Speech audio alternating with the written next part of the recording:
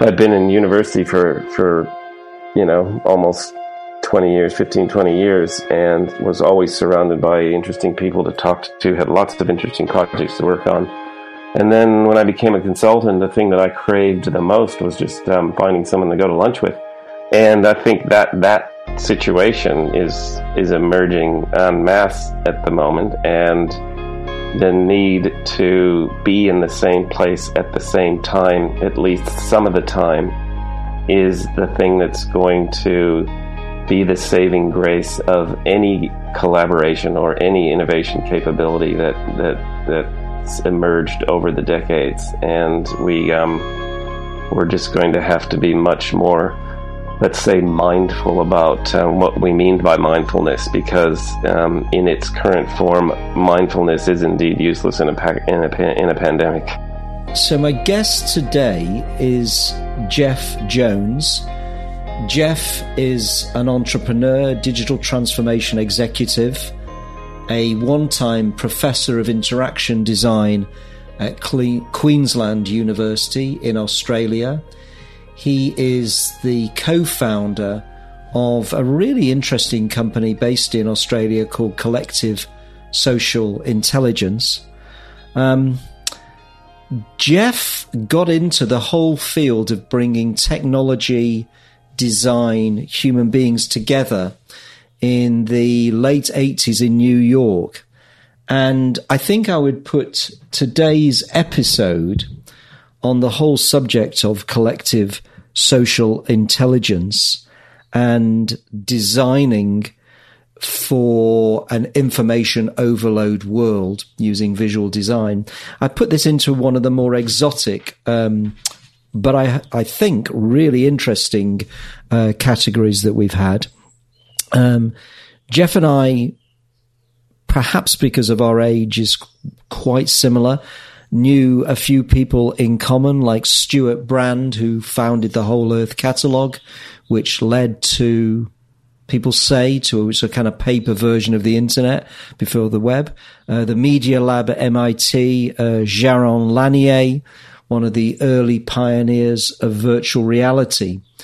And we had a great conversation that also looked at what can the world of COVID learn from the world of AIDS, HIV? What is going to happen as the world of work and its physicality starts to move into a post-pandemic world? And I think if you want to allow your mind to kind of wander, this is a great episode to listen to. And I think Jeff is a really eloquent communicator of quite complex concepts, and like me, feels that the world of data visualization, of taking the world of spreadsheet-led, word-based information and turning it into something a lot more textured, and to help us understand the worlds that we work in and the organizations that we work in better. I think this is a great episode. So now for Jeff Jones. Nice to talk to you, Jeff. Great to be here with you today. So often I find that when I'm interviewing people, I kind of, maybe it's my nature or maybe it's human nature, I sort of put them into kind of categories and try and allocate them to a place within the sort of lexicon that I use to try and understand the world. And with you, I've really, in a very sort of intriguing way, failed to do that. So I couldn't kind of articulate exactly what it was that you'd been involved in and were doing, but I found it all extremely interesting. And also your background in interaction design, your time as a management consultant, your involvement with knowledge management, the work that we'll get into with collective social intelligence. But so when you're talking to somebody who knows nothing about what you do, how do you describe what you do?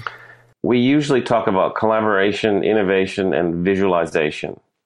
So if we go way back, I mean, you've seen clearly you've seen some of my biography on LinkedIn, but if you go way back, I was the first software developer to be hired in a museum, and I worked at the American Museum of Natural History in New York for 5 years and the New York Hall of Science for 5 years. And we were engaged in interpreting science using animation and visualization. So I was the first person, for instance, to take Jim Henson's global warming animations or global warming images from his work at Goddard Institute for Space Studies, which was, above Tom's Restaurant, which is that restaurant featured in the Seinfeld show in New York. And that was right at the time when the first IPCC study came out. So I don't know what year that was, but it was, let's just say it was a while ago. So the way to make what we do tangible is by talking about visualization. And just before you get into a bit more of an explanation, can you just let's just sort of go back, because I find this really intriguing. So you were a software designer, an exhibition software designer for the New York Hall of Science from 1987 to 1990. So how does somebody end up in software design and end up within the kind of museum sector in the late 80s, when they weren't the most digital of places, and you then went to the American Museum of Natural History as a software designer. So it wasn't just so how did that happen? Well, I was a master's student at the Tisch School of the Arts at NYU in what's known as the Interactive Telecommunications Program. So often they describe themselves as art school for engineers or engineering school for artists, depending on which angle you come from. So this was a place where you were exploring what was then called physical computing, for instance. So where you were making circuits and making, devices other than the mouse to interact with the computers with. So it was at a time when the MIT Media Lab was doing this, NYU was doing this, and a few other places. So there's the Human Interface Technology Lab at the University of Washington. There was a time when people were just first starting to experiment with the whole notion of human interaction, not with computers, but with each other through computers. And the head of the program, a woman named Red Burns, she was just out there all the time talking to people and making sure they understood what she was about, what we were doing. And the person who hired me at the New York Hall of Science, a man named John Driscoll, who was an artist, went to one of her seminars and asked about this whole notion of human interaction and using computers for learning, blah, blah, blah. And somehow finger got pointed at me, and I basically ended up in what was a basement in the Hall of Science for a few years working on, so we did the biology of AIDS, we did the biology of the immune system, we did the physics of color and light and those kinds of things. So it was really explaining science to the general public using computers. Was this the sort of thing that somebody would have seen when going to the New York Hall of Science or in London, the Museum of Science, and where you're kind of looking at sort of digital renditions of things in the natural world? So you mentioned AIDS. Is that what you were creating? Yeah, well, I mean, everything we were doing was very, very stylized because we were trying to explain some complex science.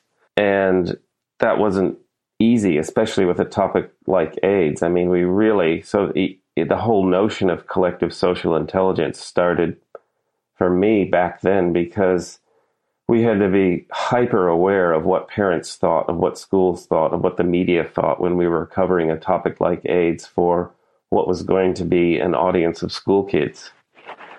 And being connected to the community, the very broad community in that way was really important because we wanted people to understand the science, but at the same time, we didn't want to show anything that might have been a bit risque, or we didn't want to show the kinds of things that parents didn't want to expose their kids to. And in fact, that very topic is the sort of thing that you really don't want your kids to be exposed to that early in life anyway. But it was a kind of a necessity, and we had to do it because, like this pandemic we're in now, the HIV was very serious, and it was becoming like a pandemic, and it was something that people needed to know about and understand. And the earlier the better, it was what we thought in those days, especially in relation to HIV and AIDS. And I suppose it's similar now, the earlier the better, and we need information we can trust, and we need to get it from people that we can trust. And so really, I wrote a book called Collective Social Intelligence, and I cover this in the book a little bit, but this whole idea of being, hyper-connected to the broader community so that you know basically where they're at. Know your audience is, one of the things that you have to do in any communication discipline. You know your audience, and when we were covering those sensitive topics, we really needed to make sure that we didn't offend anyone, we didn't say the wrong things. Just thinking about that, do you see parallels between the rise of COVID and the rise of the AIDS virus, and were the things that you learned during that period that could be helpful for us now, apart from the obvious things that that we're aware of from the pharmaceutical industry, etc.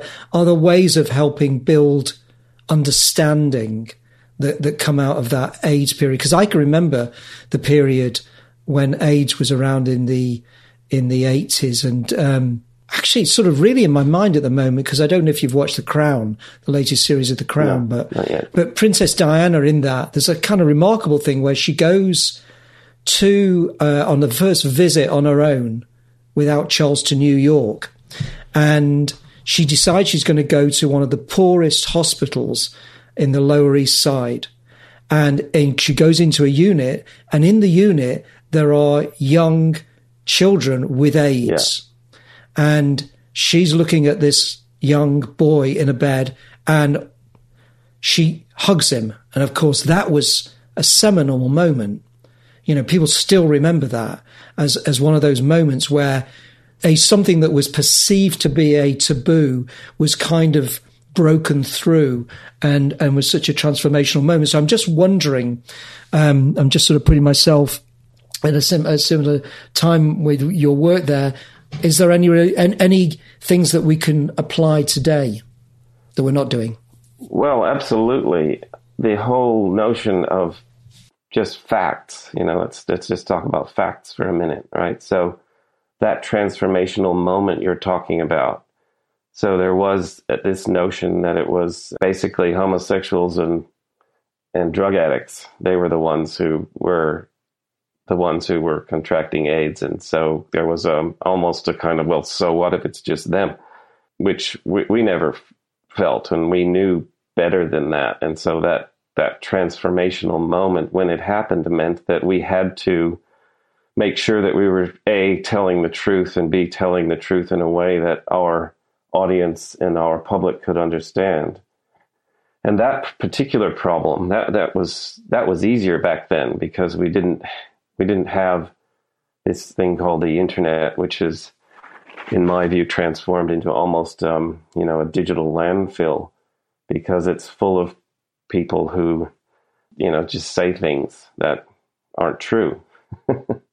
And sorting through what's true and what's not true is really, really difficult right now. And you can't go out into the public and tell people that the fact is about this pandemic is ABC. These are the facts, because somebody's been on Facebook and they've seen a doctor talking about the pandemic in a way that just is completely false, but believable.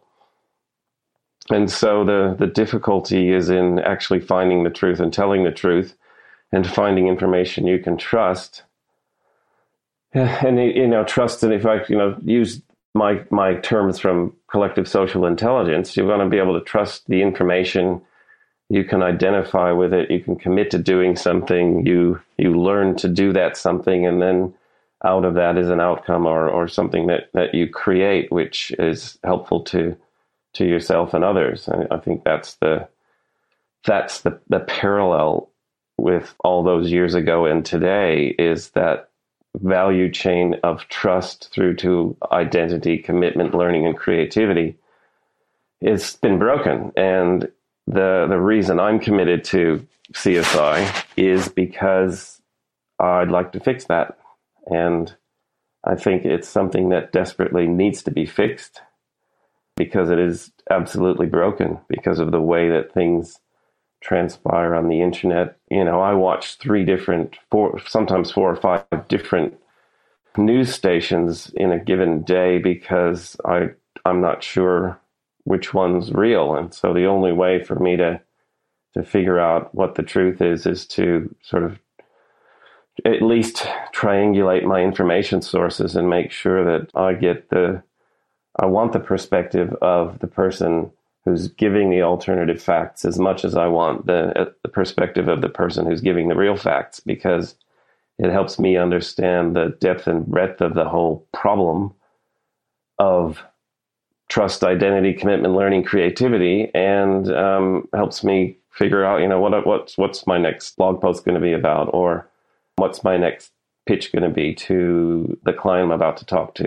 Having the information about the world, both in its true form and its alternative truth form, is really important, but it's just difficult. It's very, very hard. And the parallel is that, except it's just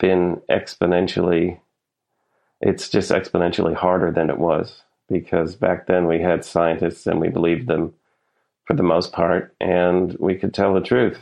Yeah. And this intersection between technology and interaction and human beings, and that kind of seminal work, because, when you were talking about what you were doing at the New York Hall of Science and the American Museum of Natural History, I wrote down, just before you said it, the Media Lab at MIT. Yeah. And I've just written a blog post, which is my 7 favorite business books. And one of the favorite ones on the list is the Media Lab by Stuart Brand. Awesome book. And so, and presumably you were interested in people like him and the Whole Earth Catalog, and people like Jaron Lanier. Yeah, well, I call him Jaron Lanier, but he and I both taught at NYU for a while. So, wow, okay, because he's obviously the person who invented virtual reality, or was one of the pioneers of virtual reality, and is now in favor of, for all good reasons, a kind of reimagining of the internet, almost like a re-empowering of people with the ownership of their own data. When I talk about collective social intelligence, that's pretty much what I mean. Is so we in terms of the management consulting, which you mentioned before, we have a methodology for creating what we call effective collaboration. So it's, a 12-point plan, basically, that covers off everything from strategy and scope. And if you go, basically around the spider chart of how we measure things, you end up at workplace and IT systems or computer systems, which is where we go to interact with each other. We go into the real world or into the virtual world to interact with each other. And it, to a normal person, normal worker, it just looks like another one of those management fads that the executives have brought in to inflict on the working population. So we took the whole idea of CSI or collaboration and turned it into CSI and came up with 12 things that were much more personal, much more about life and how do you engage in things that you want to do that are meaningful. How does that turn into a sort of a plan for yourself?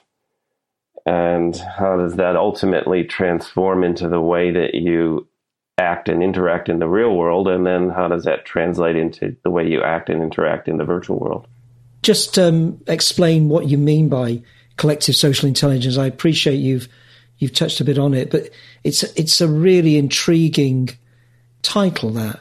And then of course I started trying to understand the services and the products, and that was also really intriguing. I could do with an example maybe we'll just start off by explaining what you mean by the concept of collective social intelligence that you feel was being born in the late 80s.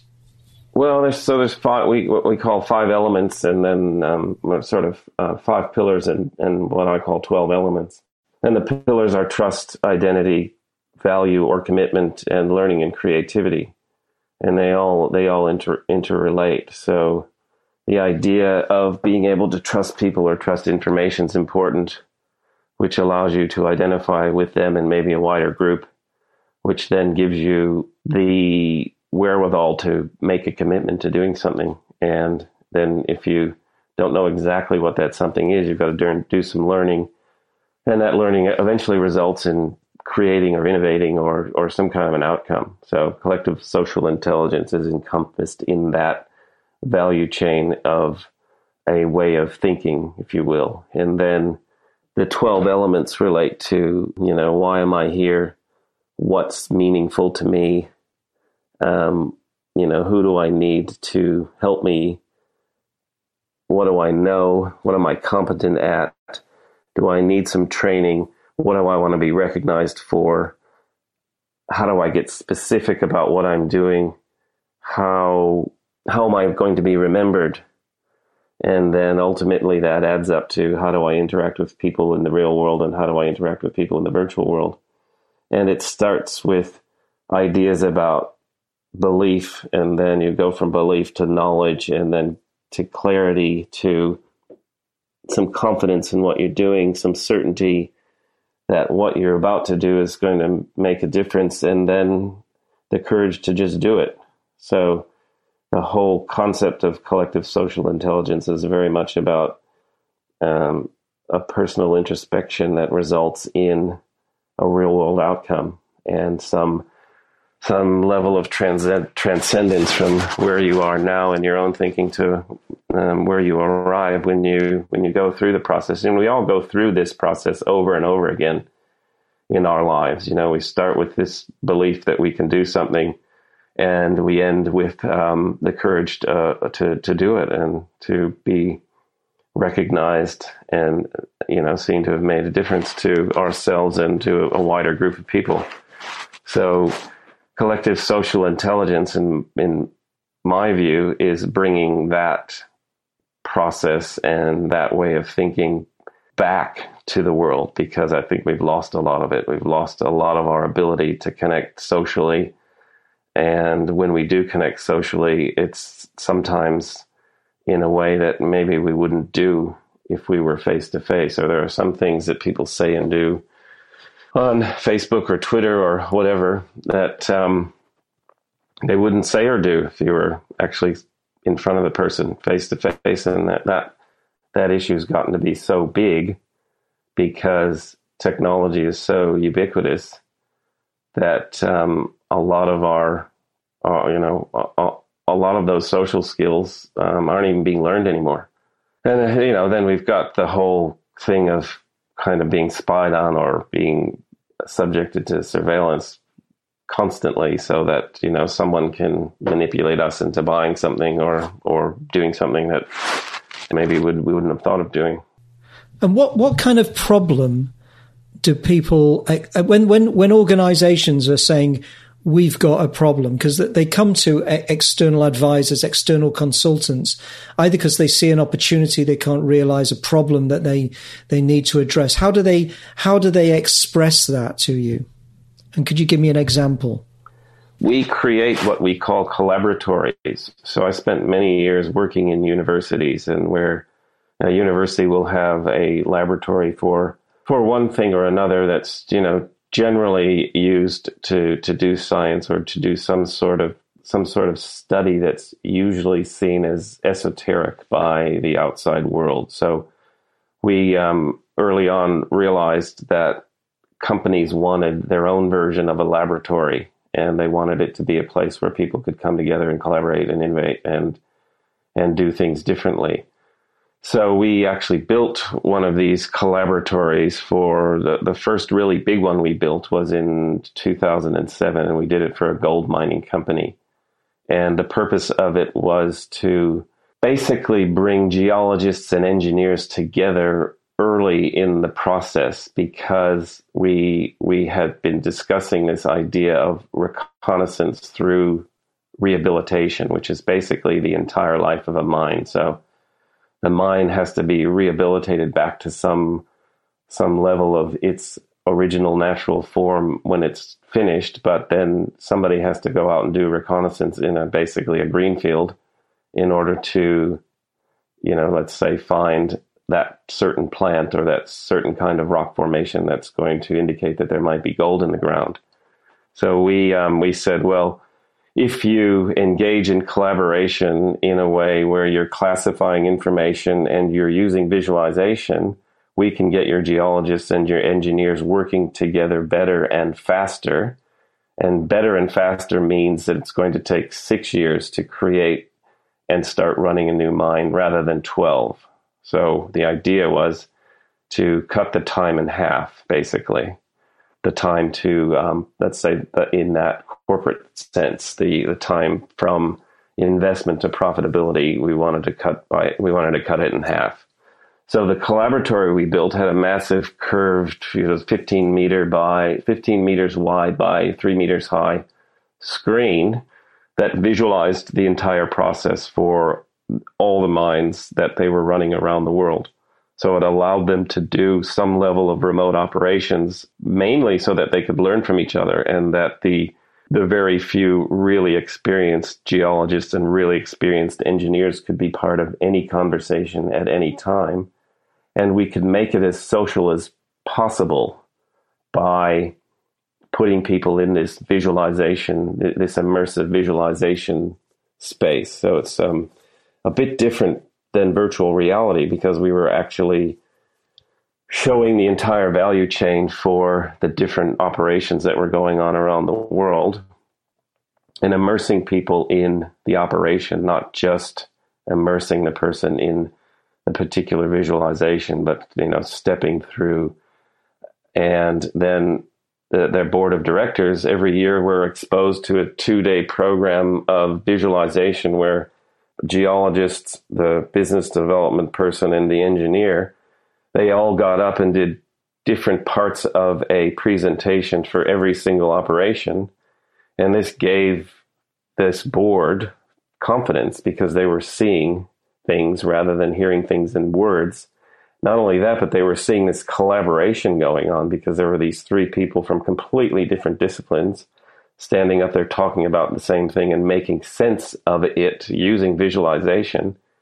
And it just, so when we started with them, they had 272 projects, and I don't know how much they were spending, but 2 years later, we cut that down to about 48, and they were spending 4 times more, or they were investing 4 times more because they had more confidence. So again, this in a corporate world, this time to profitability was dramatically increased. But not only that, we not only did we increase the amount of time that it was taking, or decrease the amount of time that it was taking, we also decreased the uncertainty in the whole way of explaining a business case.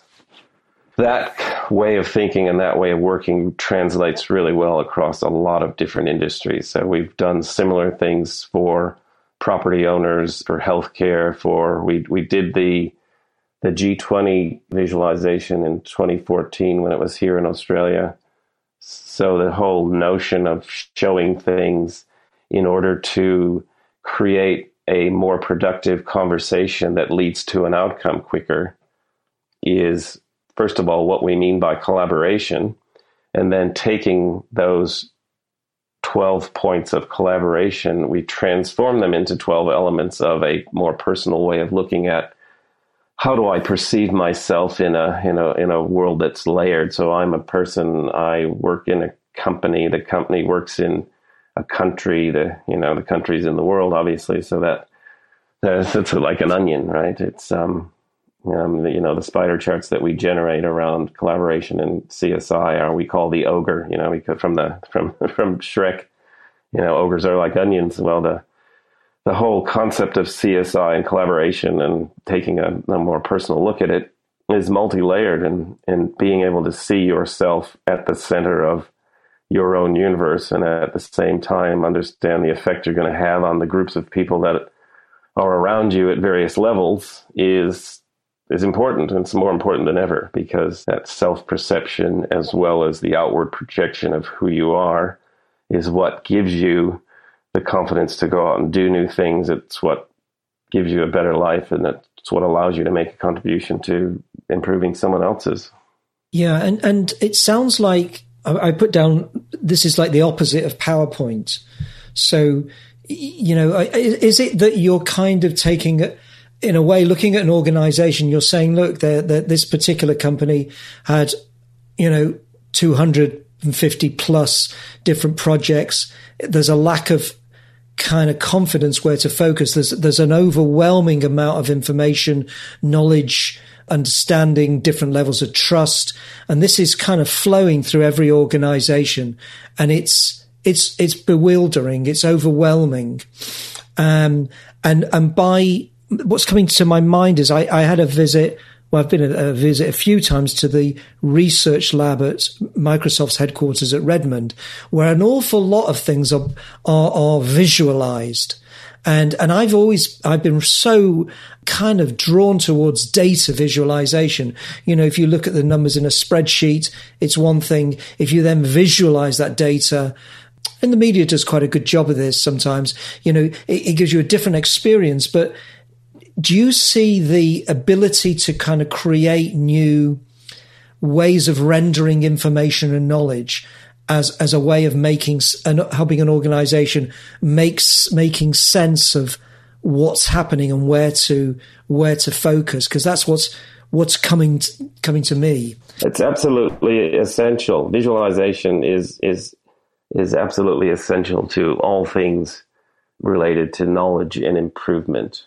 Right. So when you, let's say, start a consulting engagement with a company, there's a whole lot of beliefs that people have about each other and about the projects they're working on. There are pockets of knowledge that are not particularly interrelated, which, creates a lack of clarity, and that creates a lack of confidence and creates uncertainty. And sometimes it means that people just don't do things as quickly, if at all. So they don't have the courage to do things. So we've got to go from belief to courage very quickly, in terms of getting people to understand where the knowledge is and acquire it, or where the knowledge is and access it. And that puts some clarity and some confidence around, doing that next thing, doing that innovation, working on that project.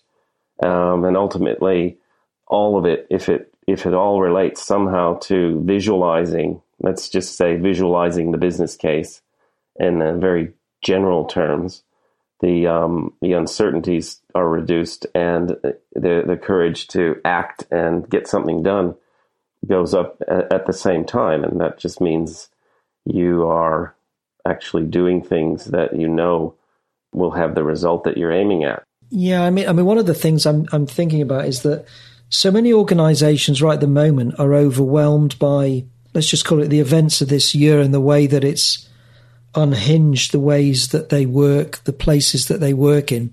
And they're trying to work out, and this is going to become much more of an issue in the early months of next year.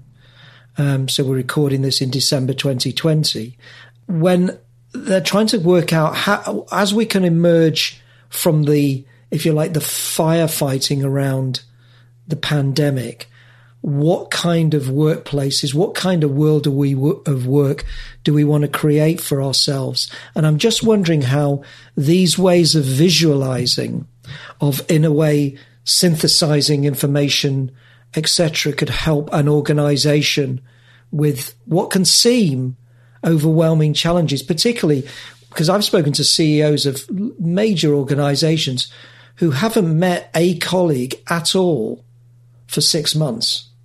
Yeah, that's pretty awful. So one of our mantras, I suppose, is that in the same way as healthcare workers are, essential and at the front line for the health implications and the medical implications of this pandemic, knowledge management and collaboration professionals should be the next group that become those frontline essential workers, because that's the next thing that's going to be essential for economic recovery. We're doing things on the basis of advice from, let's say, the health departments of our governments. The next thing we need to do is work on the economic recovery element. So the idea that knowledge management professionals and collaboration professionals, we should become the healthcare workers for the economy.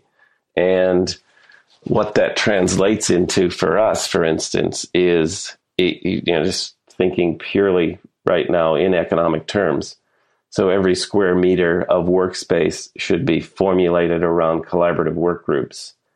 And not only is that going to increase the annual rate of return for a property owner, but it's also going to give the occupier of that space a clearer path towards growth and profitability if that's what they're working on.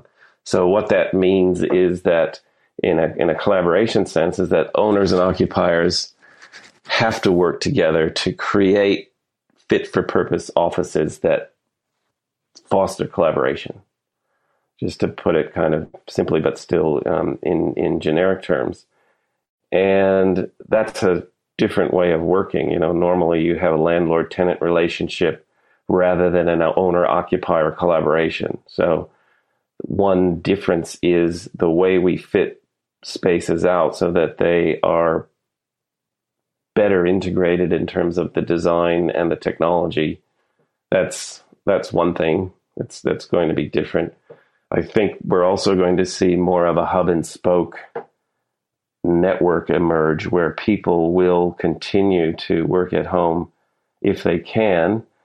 They're going to want to and or need to meet with small groups of their colleagues. So I think we'll see the emergence of small suburban and rural offices. And then the head office will be the hub of a whole lot of spokes that are small suburban offices and then the home office.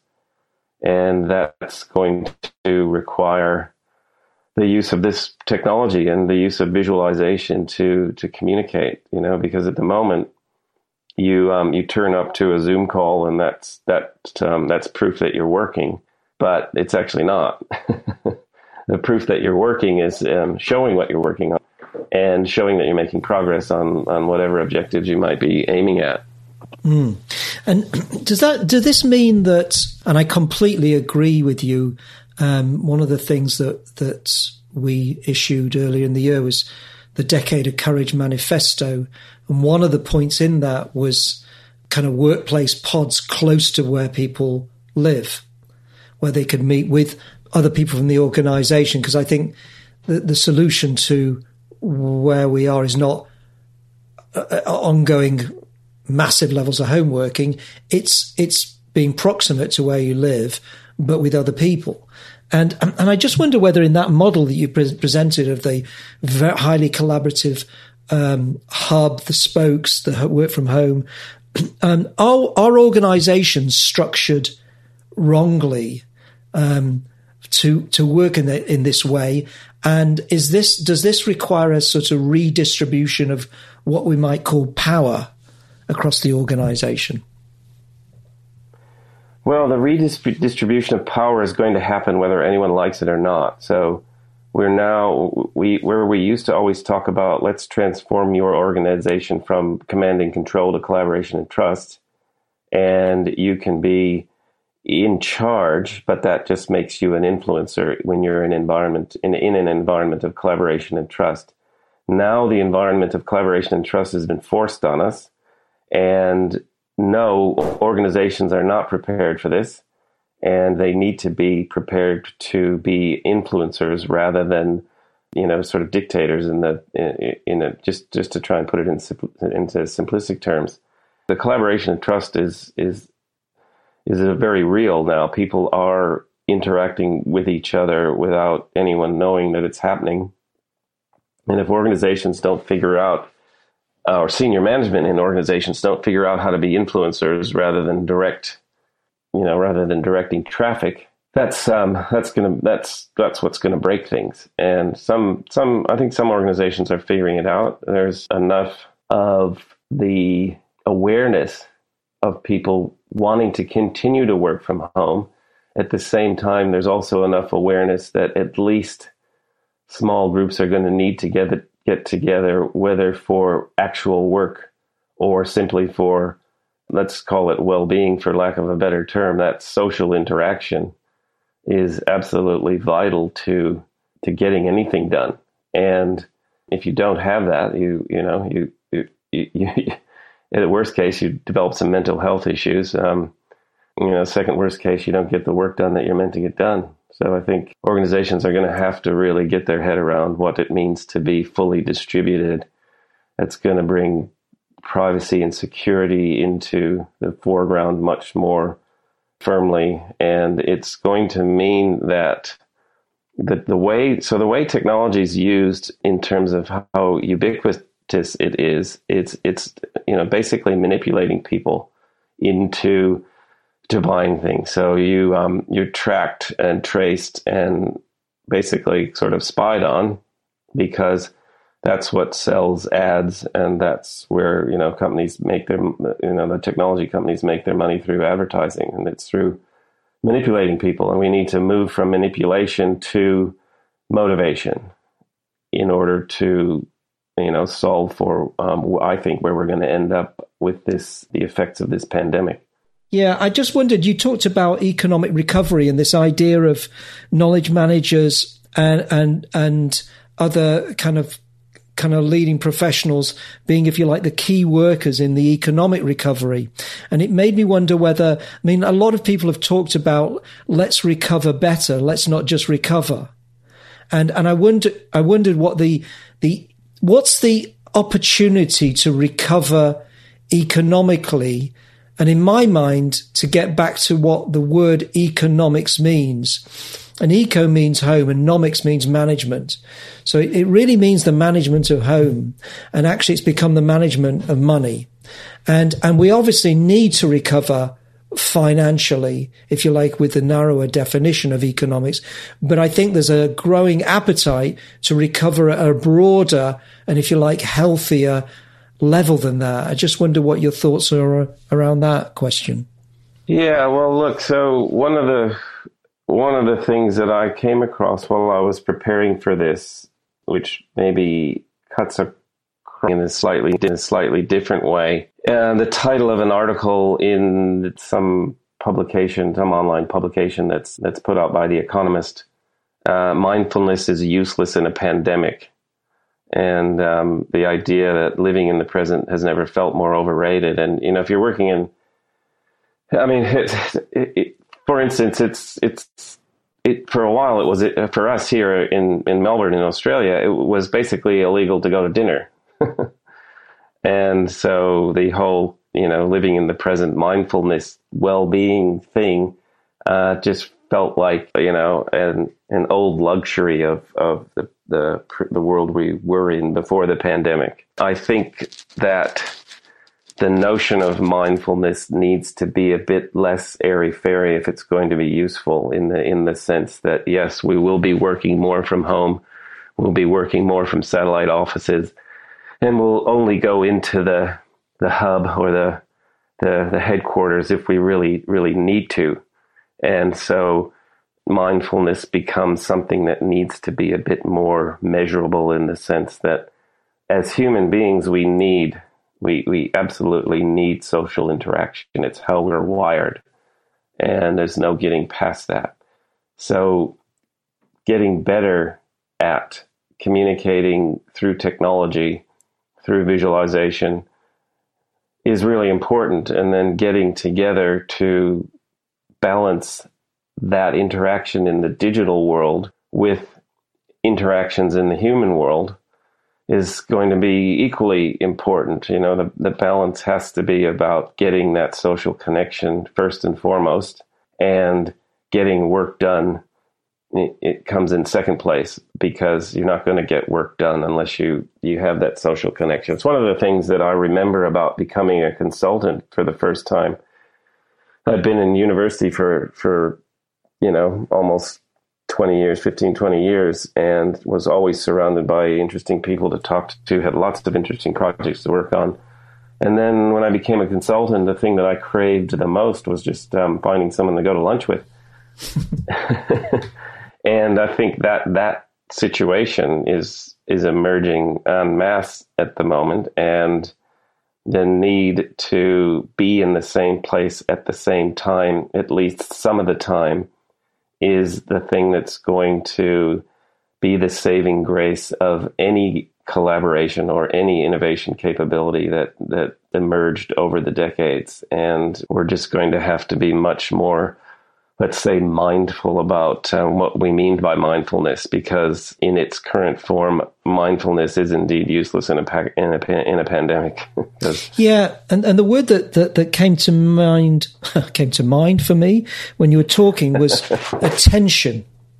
What you pay attention to, and if you like, my sort of take on mindfulness would be, it's really asking us to pay attention to maybe the absence of thoughts or the kind of natural world around us, the moments that we're in. But it also made me think that I wondered whether one of the effects, I've certainly found that one of the effects of this year has been not a sort of greater appreciation of technology, because I think I had that, and it has delivered in lots of ways that were unprecedented and really important. I think if this pandemic had arrived 20 years ago, we'd have had a lot more problems than we've had, even though the problems have been serious and severe this time. I agree. But one of the things that Bill Gates said was what he missed this year was making friends, making new friends. And I thought that's so much true. And I wonder whether we're going to come out of this with a deeper appreciation of what might seem kind of non-productive, but really essential social interactions, friendship interactions, things that people, what we pay attention to. And I'm also wondering whether you've got any advice for organizations who are trying to, if you like, plan their way out of this period of, I think of 2020 as mainly around firefighting as it's been. And I think 2021 will be more about recovery and reconnecting. And reinventing is another term that I would use. And yeah. So, I mean, I'm just thinking, I was talking to a CEO of a kind of major company the other day, and they're struggling to work out, how do we kind of think this through? We've got no kind of precedent to refer to. How do we make good judgments? How might they approach this, do you think? Well, so just to maybe put it in, try and put it in generic terms. So to be effective when you're strategizing and planning, you have to have social connection. And it has to be fostered in a place where you've got physical artifacts and visualization support, and you're working in what should become more deliberately formulated collaborative work groups. That's one of the terms that we use is collaborative work groups. And it's particularly key and it's going to be more key as we come out of this for any strategic planning, and in any strategy development and in any planning is just not going to be effective unless you have a level of social connection in a place where you can use visualization, and you're deliberately in this group for reasons that relate to achieving some objectives. And that's going to mean, you want to have the right people in that group. You don't necessarily want to have to call the IT guy in all the time to fix the display. So there'll be an emergence of a different kind of remote tech support, and even what I like to call let's call it a remote curation of the content that's going to be used in, say, a strategy and a planning session. So you'll have a more deliberate need for designers and a more effective remote tech support that can make sure that when you walk into the room with those 5 or 10 or 20 people that you're going to be working with, that the stuff just works. It's not good enough anymore to have to call the IT guy to plug your computer into the monitor in the meeting room. It's just not. And without having, and at the same time, you don't want that IT guy there, because it's another person that, you don't really need in the room. And if we're trying to keep numbers to a minimum, then, who are the first people to go? Well, it's generally the support group. So the support staff, the support structures, the support mechanism, the support processes in an organization are just going to have to transform into being more remote without losing too much of the social element. So usually when you sit down with a designer, you're actually sitting down with the designer and talking through what you want. So that talking through what you want has to be social, even though you're not going to be in the same place at the same time. And that's possible. I mean, I was talking very specifically now about the types of technologies you might install, the types of office designs that might result from those visualization requirements, the types of office designs that result from deliberately formulating collaborative work groups. All those things are going to influence the way that the home office, the suburban satellite offices, and the hub or the head office are designed and used. And it's all very specific stuff. So we do a lot of work with architects, for instance, and helping them make sure that, in the old days of 10 months ago, we used to talk about how overconnected we are and that we don't want to get rid of technology, but we do want to be more social with each other when we're using it. And that's just become much, much more important. So, it's like the entire world is, for the first time since the Industrial Revolution, we're experiencing a state of pain all at once, all at the same time. That's the foundation of our current experience. Coming out of that is going to be working through that disruption, finding new ways of working, socializing and interacting. Mm. And we had on our 24-hour thing, Michael Mead, who's a sort of world authority in mythology, and he talked about the idea of organizational rites of passage. And if this that we're all going through individually has been a kind of collective rite of passage, as you say, I've never known in my working life, my life, a time where everybody you talk to is experiencing some level of, I'll call it, disruption, upheaval through a shared similar event. Pain makes you angry. And one thing is it's okay to be angry, just get it out and get rid of it. Don't, it's okay. It's painful. It's a painful time. Get angry if you have to. Yeah. And we're coming up to time, and this has been an amazing conversation, Jeff. So a couple of questions I'd like to close with. One is, are you hopeful for our work future, and why, or if not, why not? Oh, absolutely. I don't think that this is the first time that we've had to overcome something so disruptive.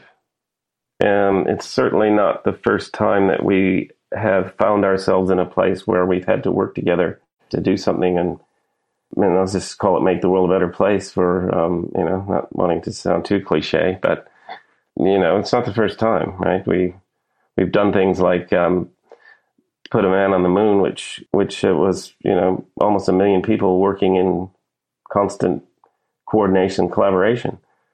We can do that. We can deal with the social, the technological, the economic, and the political issues that have been disrupted, as long as we pay attention to the right things. And we've spent time, studying this and putting a big report together. We talked to, a couple thousand industry people who work in industry, and we're specifically related to the workplace and how much more important it's going to become, and how many more versions of it we're going to need in order to coordinate and collaborate our way out of this situation and come back in a way that's better than what we had.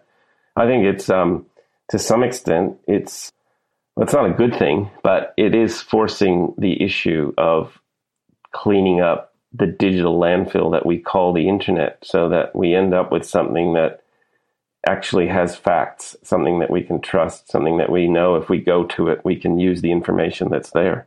And we can use that information that's there to get out of this disruption that's happened.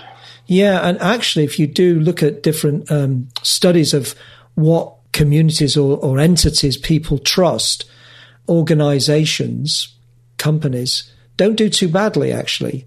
And so I would feel that if you're a employer of a large number of people, your trust levels, and I have definitely seen those improve in quite a lot of organizations, by no means all this year, through greater empathy, through greater adaptability, greater listening. And that becomes a real resource coming out of this.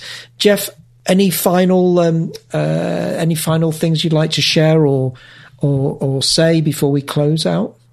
Well, just in relation to that comment you're making there about trust. So if and when, well, I'll say when this hub and spoke infrastructure emerges, what it means is that companies are going to naturally just become a bigger part of everyone's community, and they're going to be forced to, or they're going to see the rationale and the reasoning behind being more engaged in the community and helping people push through this disruption that's happened. And I think that the way we talk about collective social intelligence, the way that you might structure the presentation of yourself in society is going to be a key part of overcoming that disruption. And it's going to be a key part of the way that companies manage people, and a key part of how we move away for real from the command and control management structures in organizations to